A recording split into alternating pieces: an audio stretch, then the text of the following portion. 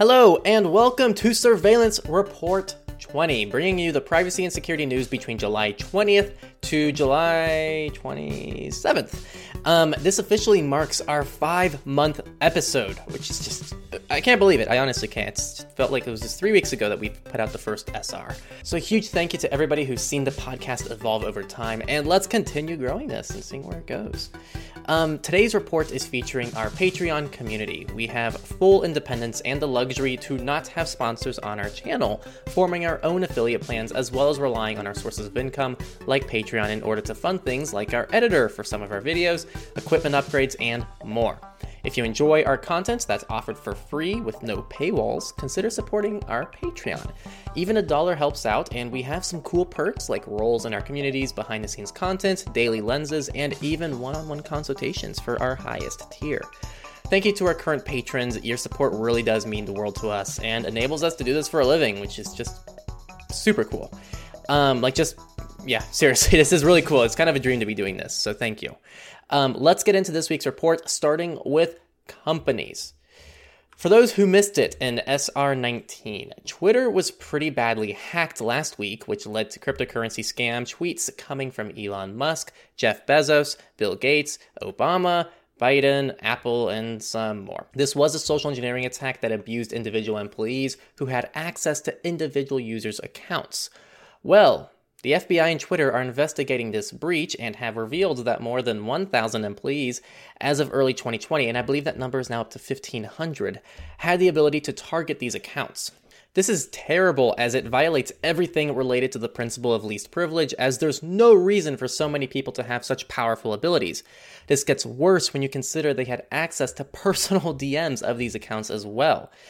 The takeaway: it seems Twitter has some security issues they need to figure out, but for you, if a large company like Twitter with a dedicated security team suffered a ridiculous attack like this at such a scale, who else is going to be vulnerable? I don't want you to be paranoid, but think about that before you sign up for a new account for anything. Do you really need it? Are there accounts you use today that you can shut down? The less you use, the better. Instacart is a food delivery service that's grown in popularity since the pandemic. Unfortunately, it appears that 300,000 accounts were found on the dark web, including names, credit card data, addresses, transaction information, and more. Instacart has denied any kind of breach or security issue on their end and are saying this is likely some kind of external phishing scam outside of the Instacart ecosystem. Regardless, people are upset at the lack of action from them, and it's still unclear if they are responsible in any way. They've kind of taken a, well, you should go change your passwords approach. That's about it. Oh, the price you pay to not catch coronavirus at the grocery store. There was actually one more news article that just slipped in before I made this report, so excuse the lack of a script for this, but Brave has come out with their own VPN. Kind of like Firefox, big copycat, so this is going to be using the Guardian service, and it's currently only for iOS. That's really it. That's the news. I don't know how they even made a blog article this long about it, but they did it. That was all of the company news we had this week, so let's move on to research. Apple has decided they are just sick and tired of having, frankly, pretty embarrassing security issues lately on iOS, and have decided they're done. They have introduced an iPhone research device program for researchers and hackers to make it easier for them to report bugs and vulnerabilities that Apple may not otherwise catch, which has been kind of a problem recently. This will make the whole underground, stolen prototype market less of a evil black market and will encourage a little bit of openness with security. Wow, did Apple invent this idea too? It actually is easy to make fun of Apple, but let's treat this seriously. It's a good step forward for them, so this is a good move overall. So hopefully we're going to see some better security on iOS devices. Barracuda Networks and UC Berkeley have teamed up to study email account takeover attacks. The main statistic is that 20% of cases of these account takeovers resulted from a reused password.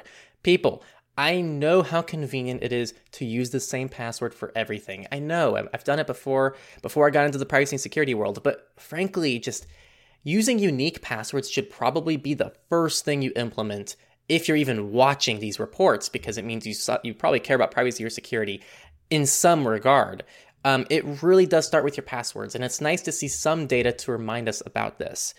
We recommend Bitwarden, a password manager for those who need easy cloud syncing, and KeePass for those looking for a more local option and a DIY cloud sync option. We haven't had very much COVID-19 news recently until now, so we should have known it wasn't going to last forever. There have been some security issues in the South Korean quarantine app. This could have allowed attackers to retrieve the names, real-time location, and other details of those in quarantine, and it also could have allowed an attacker to tamper with the data to make it look like individuals were violating quarantine orders. This is another app to have vulnerabilities following India, Qatar, Norway, Britain, and more. Luckily, the South Korea app's issues have been fixed, but don't let this take away from the fact that contact tracing is a privacy nightmare with very little evidence of proven security. In other spooky technology news, researchers found a vulnerability in an Android app that controls drones made by Dajing. I don't know if I pronounced that correctly. Dajing Innovations. This app collects a mountain of data, and the vulnerability was found. Unfortunately, the article mostly just talks about Chinese politics and focuses on the fact this is a Chinese app that is collecting too much data. Now, yes, I've covered this before. It is a problem. Thank you, researchers. But why don't we put some equal amount of time researching the countless companies based out of the US doing equally bad things? Facebook, Google, any credit card company, insurance companies, Snapchat, just to name a few. These are American companies. Why do these pieces of software get a free pass because they're American? I understand that there are tensions between China and the US, we're all aware of this, but it doesn't mean we should tolerate US-specific surveillance. We should tolerate no surveillance, period. This is also why things like TikTok frustrate me, as I don't see Facebook being much better than TikTok. Zuckerberg calls TikTok a threat to democracy, but you know what? Last I checked, TikTok didn't directly influence our election in 2016, and Facebook never had anything happen to them over that fiasco. So who really affects our democracy? No more ranting. Let's move on to politics. So let's see how far that ranting's actually going to get us in politics. New York has banned the use of facial recognition in schools throughout the state, which is awesome. This is the first bill in the U.S. of its kind, and it would apply to all K-12 buildings. Good work. Evan Greer would be very happy with you. Not to bring up TikTok again, but the U.S. House has decided to stop federal employees from downloading TikTok on government-issued devices as part of a defense policy bill. That's really the story. Facebook is okay, though, even though Zuckerberg has openly admitted they can directly access and view information for any account, including federal employees, meaning the likelihood of abuse from Facebook and TikTok is just a matter of what government's behind it. Don't forget Twitter had 1,000 employees who could probably get this information as well, but that's not a concern. TikTok is. No more of that. Let's get into the free and open source community, which is generally a little bit more optimistic. The semi-open Linux-based device manufacturer System76 has decided to port Coreboot and Renoir, which is foreshadowing a System76 laptop with a Ryzen 4000 CPU. A very exciting upgrade indeed, as these are extremely powerful and efficient CPUs that most people love. And you can go over to Team Red. This is all speculation, so don't hold your breath, but this could be very, very, very awesome indeed. And finally, we have our misfits of the week. Garmin, oh Garmin. The smartwatch and wearable maker has suffered a pretty massive ransomware attack that's led to pretty much everything being shut down. Their website, their apps, their Garmin Connect service for their watches and phones, it's just all down.